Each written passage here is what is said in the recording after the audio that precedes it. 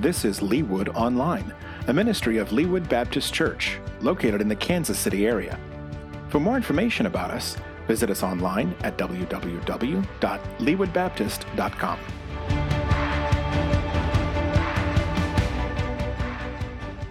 Hi, I am Melissa Overton.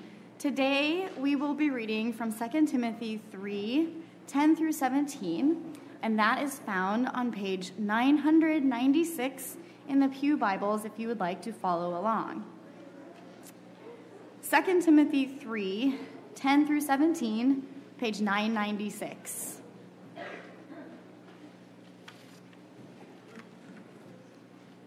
You, however, have followed my teaching, my conduct, my aim in life, my faith, my patience, my love, my steadfastness, my persecutions and sufferings that happened to me at Antioch, at Iconium, and at Lystra, which persecutions I endured, yet from them all the Lord rescued me. Indeed, all who desire to live a godly life in Christ Jesus will be persecuted, while evil people and impostors will go on from bad to worse, deceiving and being deceived. But as for you, continue in what you have learned and have firmly believed, knowing from whom you learned it and how from childhood you have been acquainted with the sacred writings, which are able to make you wise for salvation through faith in Christ Jesus. All Scripture is breathed out by God and profitable for teaching, for reproof, for correction, and for training in righteousness, that the man of God may be complete, equipped for every good work.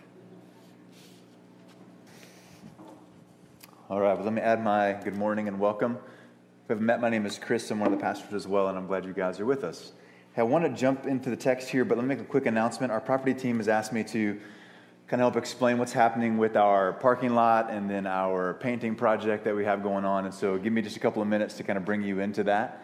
So a couple of weeks ago, our members voted to approve the resurfacing of our parking lot, which is like Christmas around here. It's super exciting.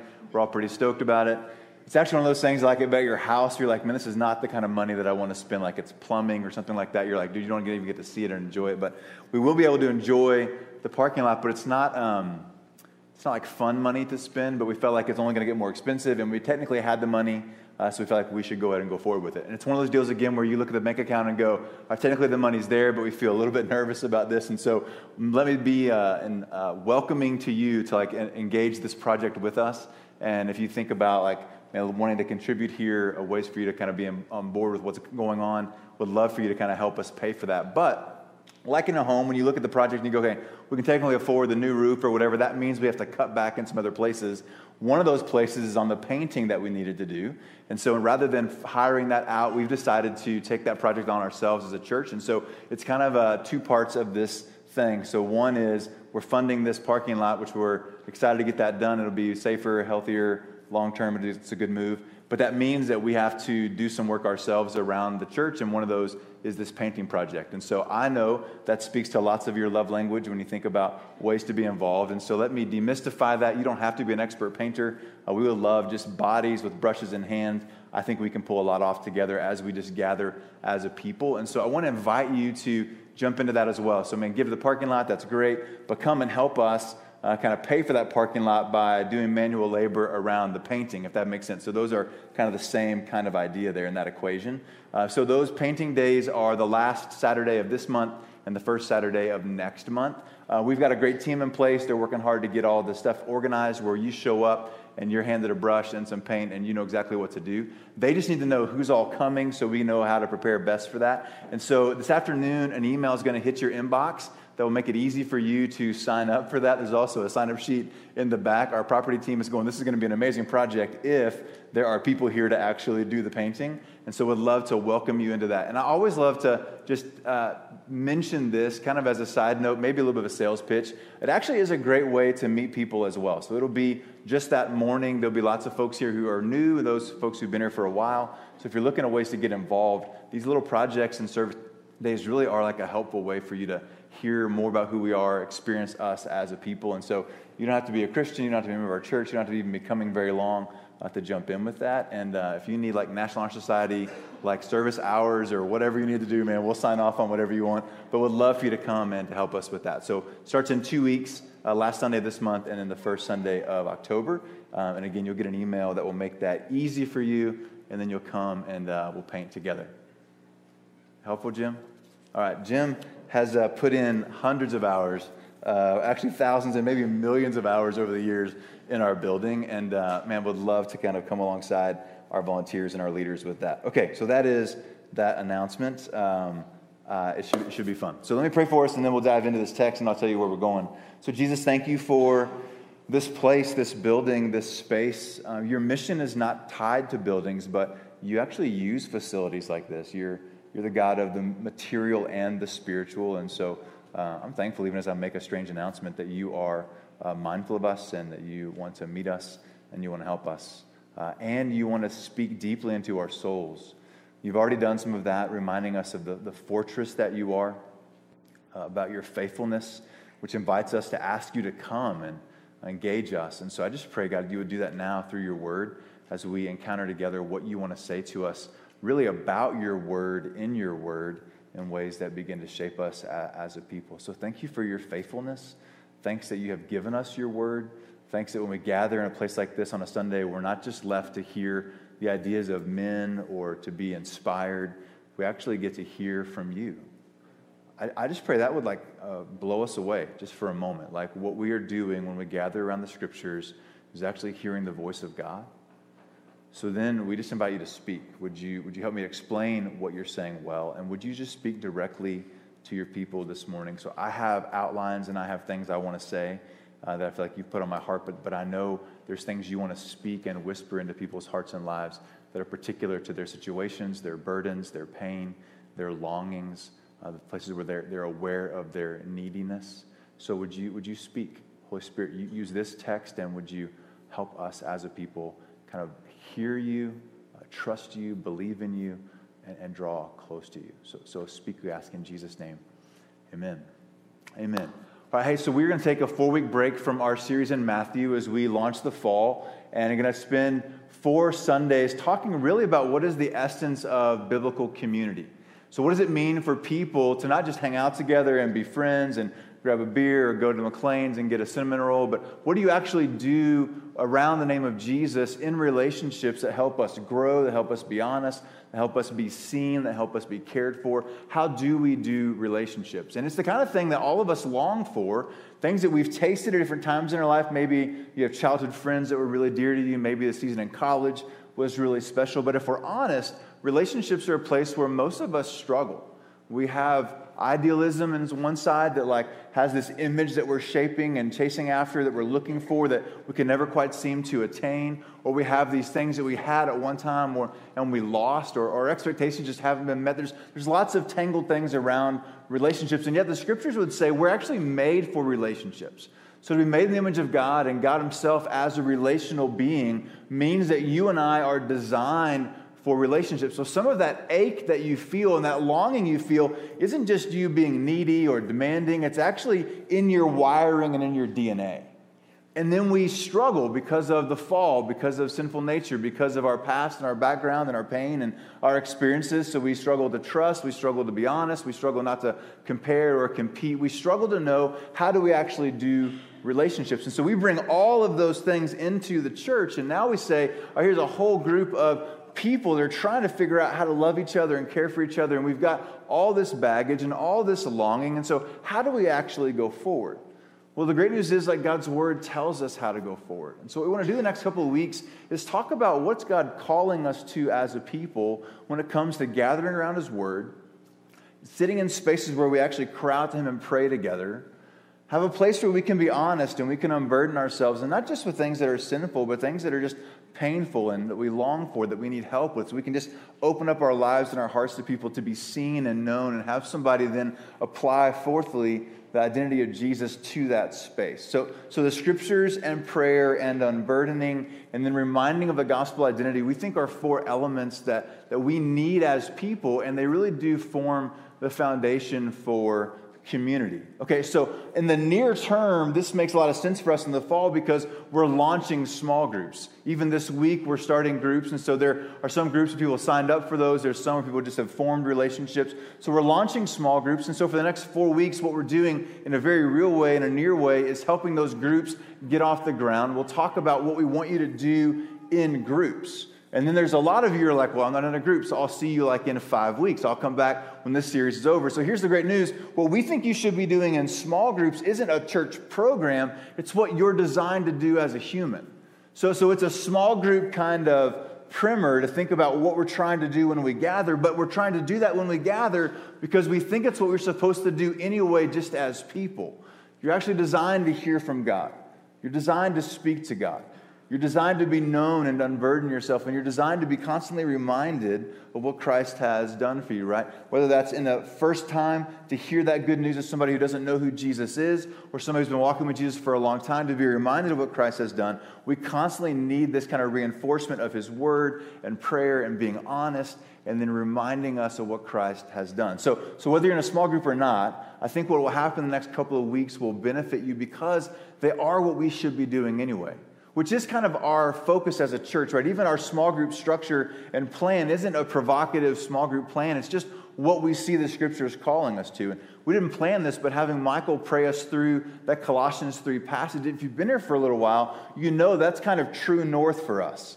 The Colossians 3, 1 to 4, 6 passage kind of paints a picture for us of what we think it means to be in community, what it means to pursue transformation. And so we're transformed as we have a gospel identity, as we repent and turn away, and as we turn to walk by the Spirit, like to be reclothed with what God wants us to do. So you can even hear those themes in these ideas of we want to gather around the Scriptures and to pray. That's how we know what it is to walk by the Spirit. And repentance and then unburdening ourselves is the same thing, right? So Colossians 3, 5 to 11, we want to practice that in our groups. And then the way Colossians 3, 1 to 4 says, here's your gospel identity. We want to just remind ourselves of that. So almost like a grade school when you have the overhead projector, if you're like born before 1970, you remember those? So you have those clear transparencies. We're just kind of overlaying some themes.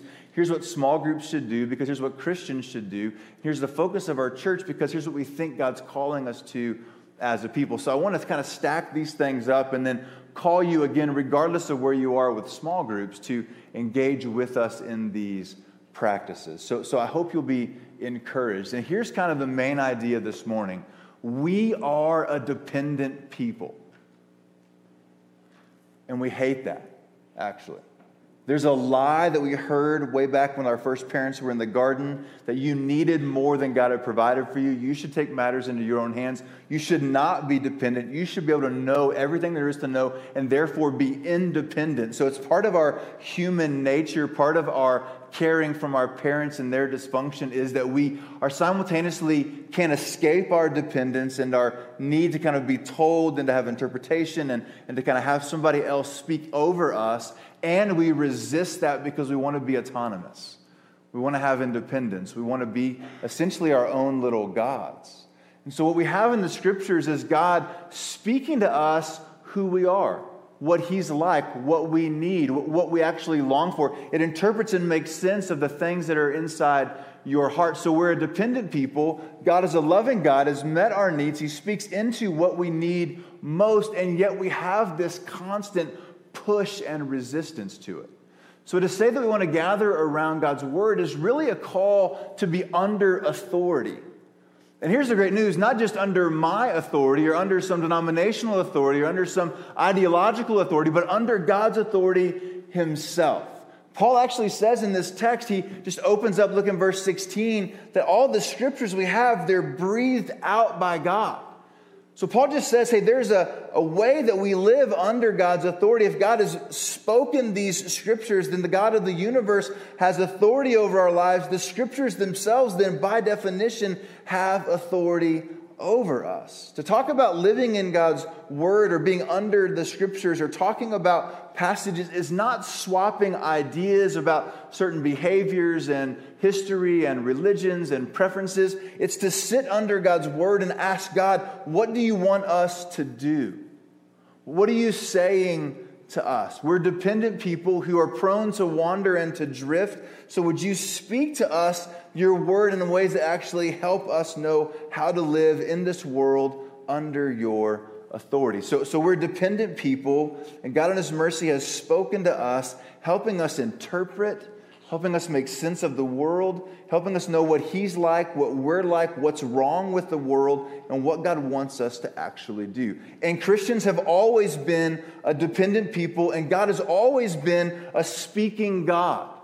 So to our dependence and our vulnerability and our need to have somebody explain things to us comes the mercy and pattern of God that He has always been a revealing and speaking God.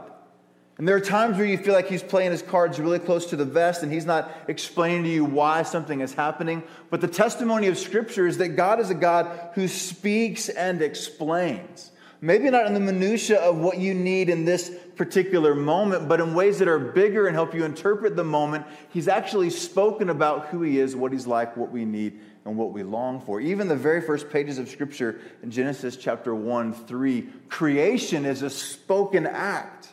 He speaks the world into existence. And then throughout the Old Testament, we see God revealing through His prophets and through His leaders His word to His people. So people come out of slavery for 400 years, don't know who they are, and God spends 40 years explaining to them where they come from and what it's like to follow Him and what He asks of them and what they can depend on Him for. Right? God is a God who speaks into our world. So the Old Testament is God speaking His promises. And then we open up the New Testament in passages like John chapter 1, and it says that God has now spoken through Himself, and that God Himself, Jesus Christ, is the Word of God. So we're a dependent people. God is a revealing God, and God has revealed Himself most clearly in the person and work of Jesus. So He actually speaks through Himself, through the incarnation, through Him walking among us. And then Hebrews 1 would say, in the past, God spoke to the prophets and the teachers of old, and now He's spoken to us directly through His Son. God is a speaking, revealing God to our dependence. And then He says, hey, I'm going to go away and I'm going to send the Holy Spirit. And in John 14 and John 16, He says, the Holy Spirit's going to come and remind you of what I taught. So these teachings weren't just for those people back then. He's saying God's going to help us apply those to our life. That God breathed them out some thousands of years ago means they're not just ancient, they're actually for us now. And the Spirit of God applies those to us. And then Jesus says in Matthew 28, part of our mission as we go and proclaim hope to the world and offer the transformation of Jesus is to go and make disciples of all nations and baptize them, which has helped them understand that Christ died for their sins, that He made a way for new life to happen, and teach them to obey all that I've commanded you. So the mission of the church and the followers of Jesus, their calling is to sit under God's word and to be transformed and shaped by it. So we are a dependent people. And so what we do when we gather is to hear from God and say, God, what do you want from us?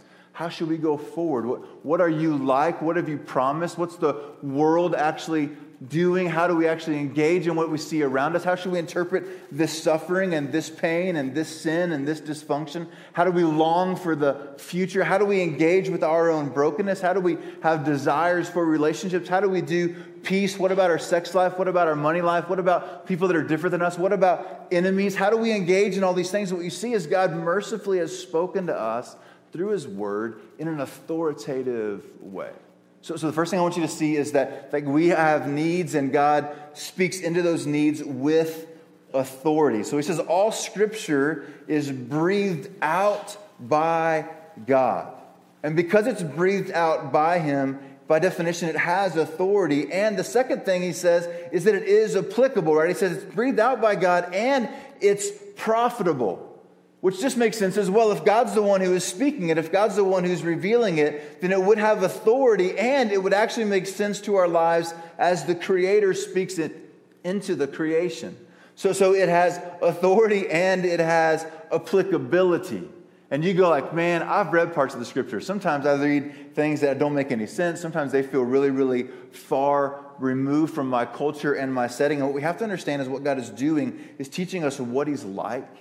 And the reason why you have so many narratives in the Scripture is you're hearing the story of what God is like. The Scriptures are not just propositions and commands and sentences that we just understand, diagram, and then obey. It's a love story and a narrative of a faithful God with an unfaithful people that he has kept his promises to.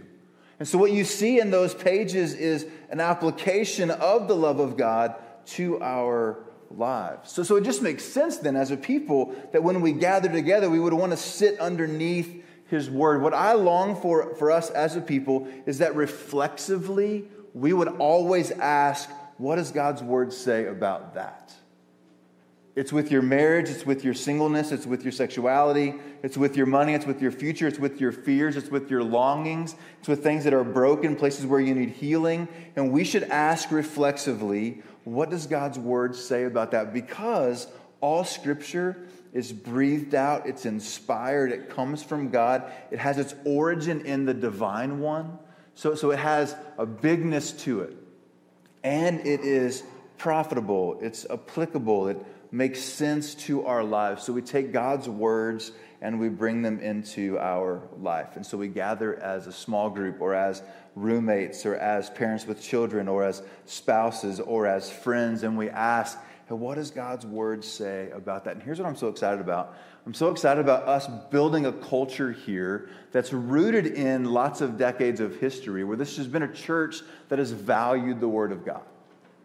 And you could make some arguments over the years. We've kind of had some twists and turns, but even the Word of God has helped us navigate those twists and turns to come back to center and kind of be on the right page with finding our cues from God's Word. And then we're a community that in a lot of ways is transitioning and changing and transforming. And so if you know our history, we've gone through lots of changes as a church in the last decades, but particularly in the last 18 months. So COVID, like for everybody, was a massive change and transition for our church. We've experienced some acute crisis last summer. You have a new pastor that's just been here 8 or 9 months. That's a lot of change. We've got people that are coming from all across our city that are new to our church. That's a ton of change. And so in a lot of ways, we find ourselves kind of developing or emerging or figuring out who we are as a people. And the great news is we're not disconnected, right? We have a history. And what we're doing is asking, how do we want to go forward? And we're asking about some very simple practices that we believe if we give ourselves to them, they would shape us and transform us. So I was thinking about early in our marriage, one of our first houses that we bought, we tried to do some landscaping. I actually love that stuff. I'm not very good at it, but I don't have a lot of hobbies. And so like yard work and chores are actually sickly kind of fun for me in some ways. And so happy always to go haul some mulch around, happy always to go plant something. So we go to the store and we're going to put some bushes in front of our house. And I don't know if you bought bushes recently, but they come in different sizes, and the different sizes shape how much they actually are.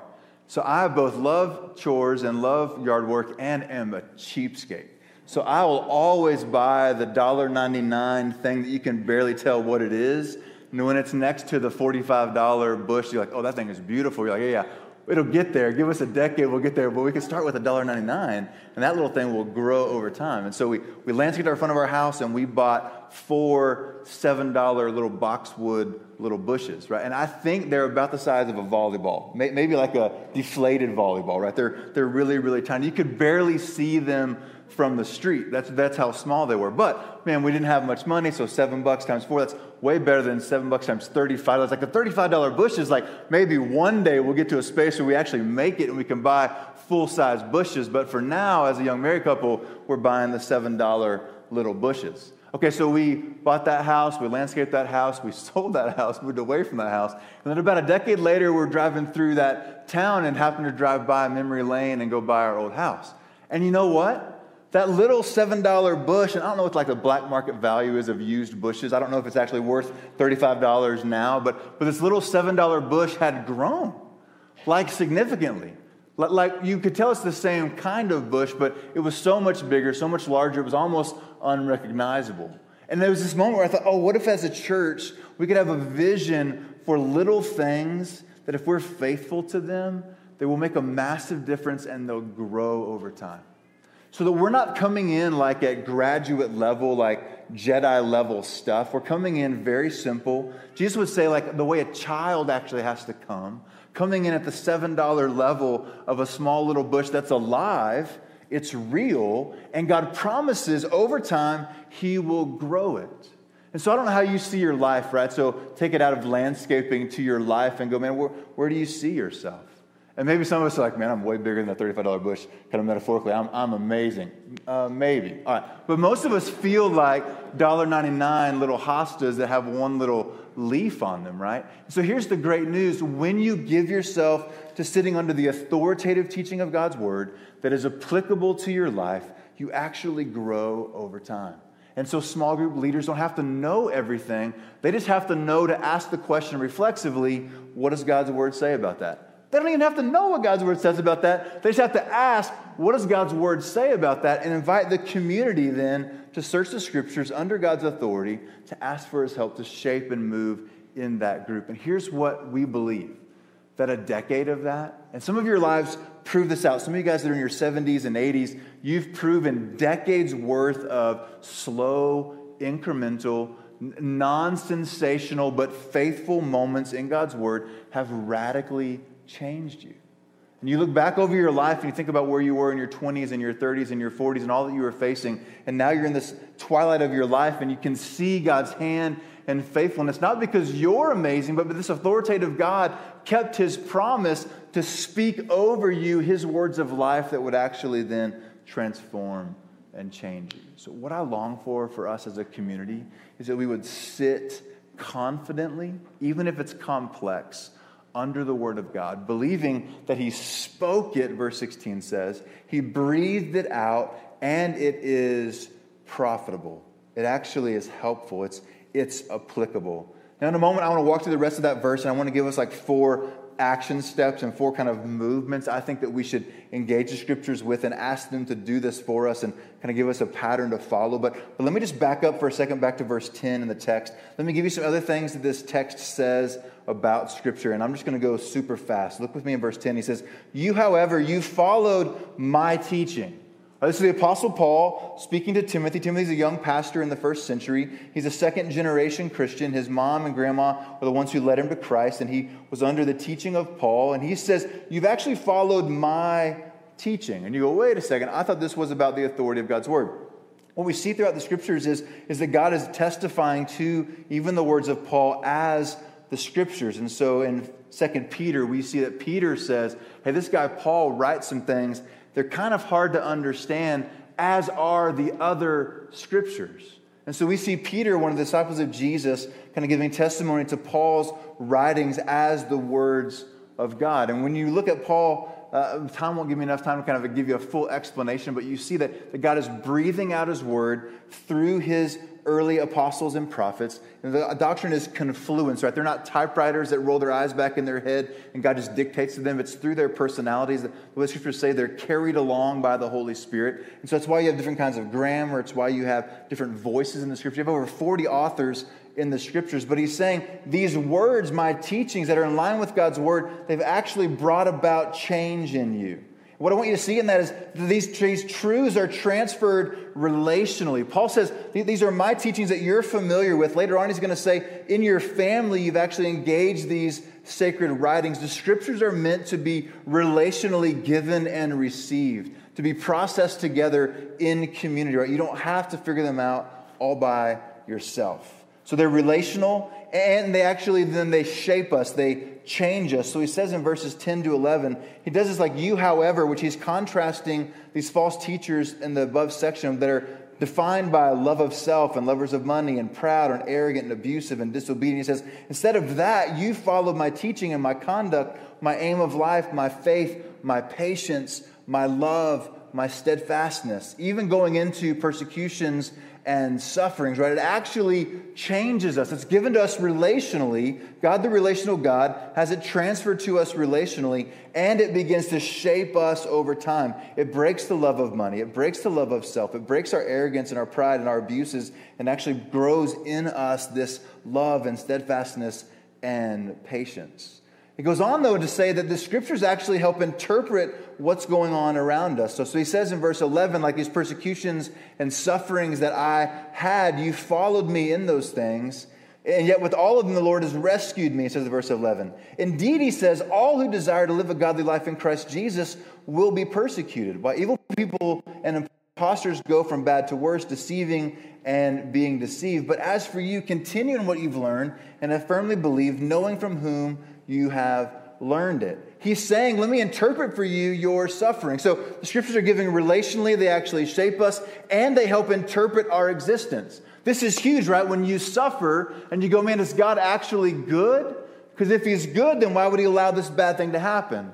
Or maybe he's good, but he doesn't have power, because if he has power, wouldn't he stop this bad thing from happening? And what you have here with Paul in the scriptures is an interpretation for us of our lives to hear, hey, God is after something than just your comfort. He's after something more than just your safety. He's actually doing something, and the scriptures promise if you follow after God, you'll be persecuted, which is a whole nother sermon. But just see in this text, there's an interpretation to Timothy's experiences that happen in the Word of God. Because the scriptures aren't just propositions and commands, they're stories of how God has worked with people for millennium. It gives an interpretation about your life. What do you do when God seems silent? Well, there's other people in Scripture whom God has seemed silent to. And so you read those stories and you get interpretation of it's not that he's abandoned me. It's not that he's turned his back on me. It's actually he's doing something deep inside of me. It's mysterious, but I can walk the road of Job in suffering, asking really hard questions, bringing my heart to God, actually doing it in non-impressive ways and still being loved. The Scriptures give an interpretation to us for our lives. So when we gather in a small group, we're talking about our jobs and our marriages and our bodies and our longings and our money. And we reflexively ask, hey, what does God's word say about this? We're not looking for a needle in a haystack of one little command and verse that would unravel the mystery. What we're looking at is the narrative of God that helps interpret what's going on. So even like suffering, there's not one reason why we suffer. So even the question that gets asked, why would a loving God allow bad things? That's a long, like 40 authors, several thousand years answer to how and why God allows bad things to happen. But we're asking for the scriptures to interpret for us our experience. Right? He says that actually they're reliable. He says these are the sacred writings, which is such good news for us in this day and age where we are tossed back and forth from whatever we read on Twitter or Instagram or whatever the news story. Right? There's so much information, so much feigned authority, so much misinformation. So we actually wonder, man, where can I find footing in a world that is just going bananas? And to hear that the scriptures are ancient, where he says they're sacred writings, he says in verse 15. These go way, way back. They're rooted historically in things that you can trust and you can rely on. They're not rooted in our American bias. There's not a gender bias in them. There's not this cultural bias that we feel in this moment as Americans in 2021. They're ancient and historical, transiting past multiple cultures, multiple people, even multiple languages to have a strong, sure footing to rest our lives on. Just two more things in this. He says, so they have a redemptive purpose, right? These sacred writings, this is in verse 15, that you've been acquainted with since you were a little kid. They're able to make you wise for salvation through faith in Jesus Christ. So the scriptures don't answer every question that we have, but they answer the question that's most important to us of how do I fix this ache inside of me that I know I'm not what I'm supposed to be? What do I do in this fallen and broken world? The scriptures are wise unto salvation. They are redemptive in nature. So we're not just trying to get the scriptures together so that we can win some more like associational quiz bowl as a church when we do track our Bible knowledge back and forth. We're actually trying to understand how to apply the good news of the gospel. He says these scriptures that you're gathering around, they're authoritative, they're applicable, and they're able to help you kind of wrap your mind around what it means to actually be capital S saved, like whole, transformed, redeemed, forgiven, and seeing God actually transform all the cosmos and bring everything back to the way it was supposed to be, right? There is a redemptive angle to it. And then in verse 17, he says, all these things are there to equip the man of God for every good work. Right? It's actually to train you to actually engage in the world around you so you know in moments where your back's against the wall, how can you respond? What do you do with that boss? What do you do with that wayward parent, wayward child, hard relationship? What do you do when you look at the bank account and there's not much there? What do you do in those situations? The Scriptures are able, through this tapestry of narratives and commands, to equip us to live in the real world. So then we go like, what are we trying to do as a people? Man, we want to gather around that. We want to gather around God's authoritative, applicable word that's given to us relationally, that actually changes us and interprets our experience in reality. It actually helps us move forward. It points us to where salvation can be found, and it equips us in this real life. And all we have to do as a people is reflexively ask the question, what does God's word say about that? And then gather together in community to where our biases are actually minimized, where we have other perspectives and voices speaking in. And we're not just looking for that one singular voice. We're asking, God, what does the narrative of Scripture say to us so that we can transform and be changed and be renewed and be reoriented around that narrative of what God has done. So that's why we want to gather as a small group. And so he says in verse 16, let me give you kind of some practical, helpful kind of framework, right? That's the big view. Gosh, and we could talk for so long. This really is the $7 version of the boxwood bush that over the decades will grow for us. There's a million questions I'm not answering this morning about the Scriptures that I know you have. Man, and I'd love to dialogue with you about those. But here, the essence of what he's trying to say here is it's from God, it's profitable, and then he gives us this framework. He's going to give us 4 things in the rest of verse 16. Look with me again. It says, all Scripture is breathed out by God, and it's profitable for teaching, for reproof or rebuke, for correction, and for training in righteousness. So I can't remember where I found this diagram, but there's a diagram that I think will help us a little bit. Actually, I found it in a Xerox piece of paper that I don't even know where it actually came from. So this is like a bootleg diagram from something I don't even know, so I can't give credit, but it's not mine. But it is, I think, in essence, what Paul's talking about in this passage in a way that we can wrap our mind around. What do we actually do? Okay, if that's all the big vision, now what do we actually do? And the first thing he says is that the Scriptures are profitable for teaching. And the idea here is this is the road that we should be on. It starts with teaching, and then as we walk down the road, if you can see this right turn where the word rebuking shows up, often we drift and we stray. So the Scriptures teach us what God wants for us, and then it shows us or holds up a litmus test or a template or a mirror to us to say, hey man, this is where you've gotten off base, right? This is the Colossians 3:5-11. These take off these things of the flesh. It shows us, hey, anger and malice and wrath and slander and escaping and sexual morality, these are not what God has for you. So it rebukes us, and it doesn't just slap our hand and tell us no. It actually now brings us back and corrects us. It helps us get back on the path that God has called us to and shows us what does restoration look like and what do I do with my shame and how do I deal with the regrets and where do I need to make amends with somebody. It helps me actually be corrected to get back on the path, and then it trains us in righteousness. So if you can imagine then starting on the left side here, we hear God's word teach us. When we go astray, it rebukes us and reproofs us, this text says. And then it corrects us, it trains us, it helps us, and then it moves us back towards righteousness. It's a pretty simple diagram, but for some reason, having that in my head has been really helpful to engage the Scriptures and say, what is God calling me to? What's He correcting me from?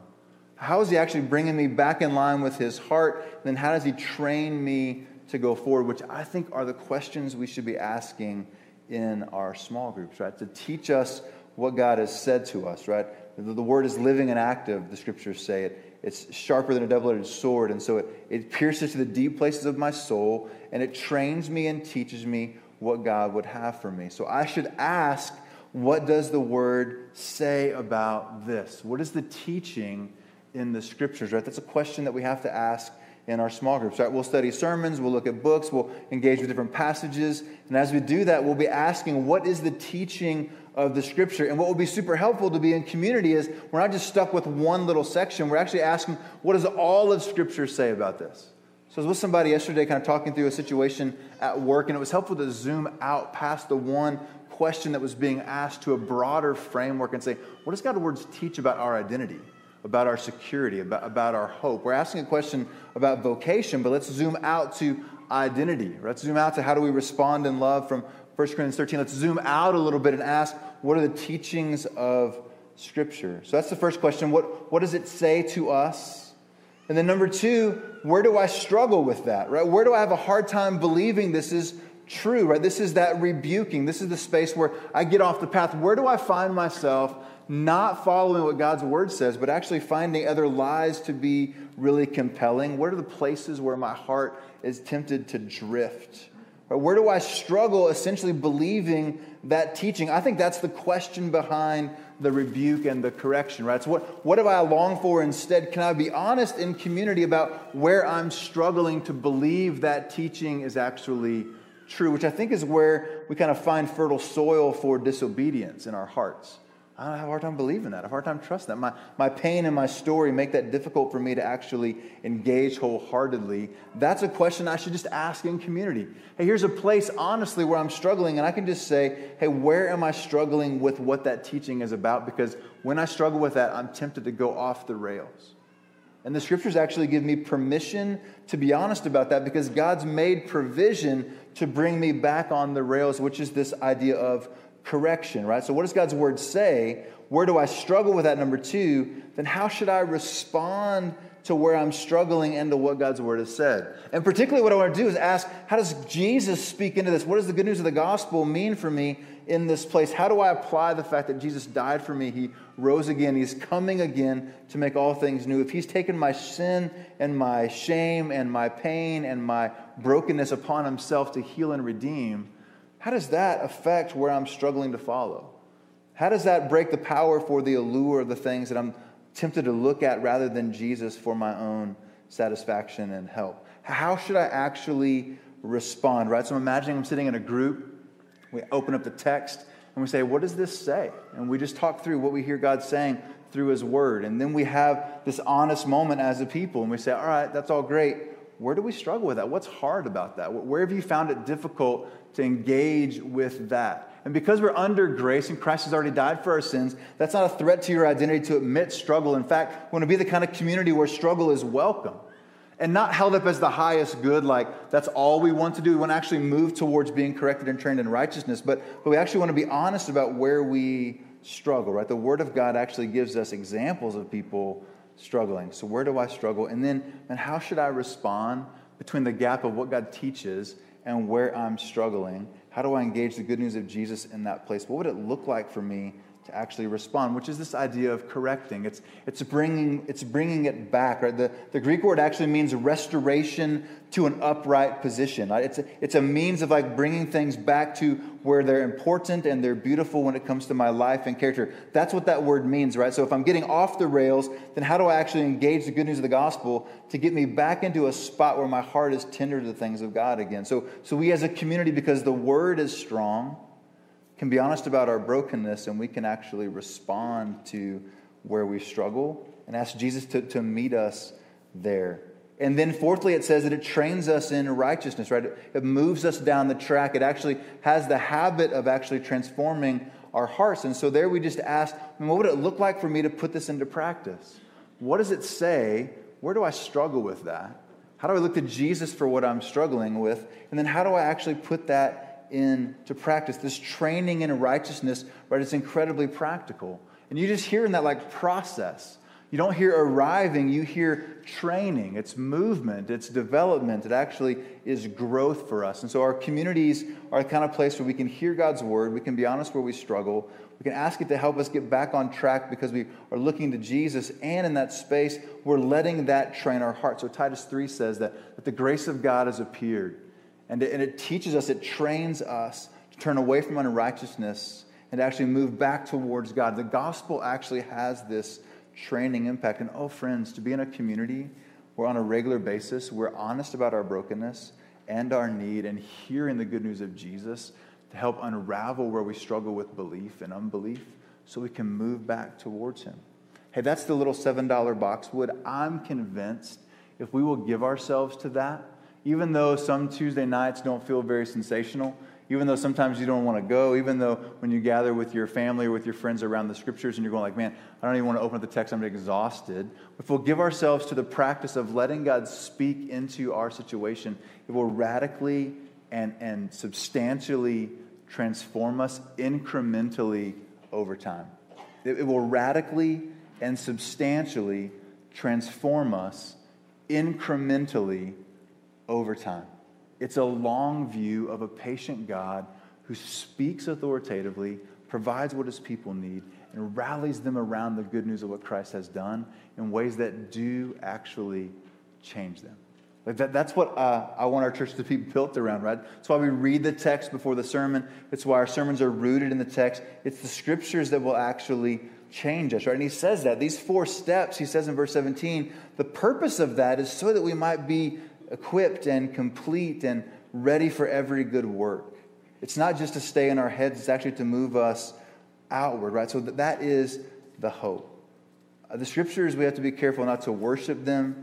The goal is not just to understand the Bible. We understand the Bible because it gets us to the God of the Bible. We want to engage the scriptures not just for the knowledge of the scriptures, but that knowledge actually tells us about a person who loved us, who sent his son to die for us, to make all things right and new, which is the essence of our hope. And the scriptures say that actually changes and transforms us. So I want us to gather around that. Those 4 questions, we'll throw in an email to small group leaders this week. This framework, I think if we could have that in front of us, so what am I asking the scriptures to do? It's a simple way to wrap our mind around how does the scripture function in community. So as we ask, what is God saying, we know what to do next with it. What does it say? Where do I struggle with that? How does Jesus speak to that struggle? And then how would that actually help me move forward? What would it look like for me to put this into practice? Those 4 simple questions, they'll change us over time. And I believe that because we're experiencing in our community already, because Jesus promised it. The one who spoke this word promised to transform and change us. Like Philippians 1:6 says that he who began a good work in you is faithful to complete it until the day of Christ Jesus, substantially, radically, and incrementally as we gather around his word. And when we say the word of God, we ask God, where do you speak most clearly to us? And it's in his son, Jesus. So I want to just stop here and go towards communion with the idea in your mind that what God has spoken to you at the cross of Jesus through his broken body and shed blood gives you hope.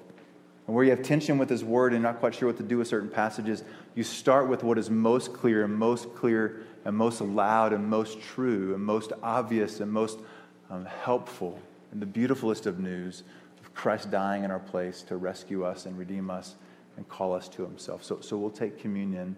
As we even wrestle with God, would you speak to us now the good news of grace where we're struggling? Would you train our hearts to believe the good news of the gospel? Would you help us actually receive what you've done for us so that we can move forward? That's my hope. So would you bow your head with me real quick and let me lead us in a prayer and then we'll take communion. Jesus, we pray now that you would speak to us, living word of God. Would you speak in powerful ways and in clear ways? And I realize as I'm talking, there's people who are struggling to believe that the word is actually reliable and true. So would you speak to that space? Where people are struggling with what's happened in the past, where there's been abuses through the scriptures. God, I pray even the thought that you correct us with your word even helps us where we've gotten off base in how we apply your word. Would you even speak that into this space? Because the truth is you sent your son to die in our place because of our brokenness so that we could be redeemed and we could be healed. So Holy Spirit, would you use the word? Would you use the declaration of the gospel through communion? Would you speak to us now, and would you change and transform us substantially and radically, even incrementally this morning? We pray in Jesus' name. Amen.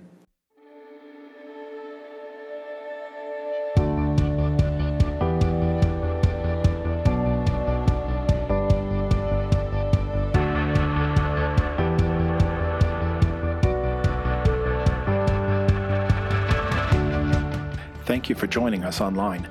Leawood Baptist Church exists to glorify God by making disciples of all nations. For more information about us and our ministry, please visit us at www.leawoodbaptist.com.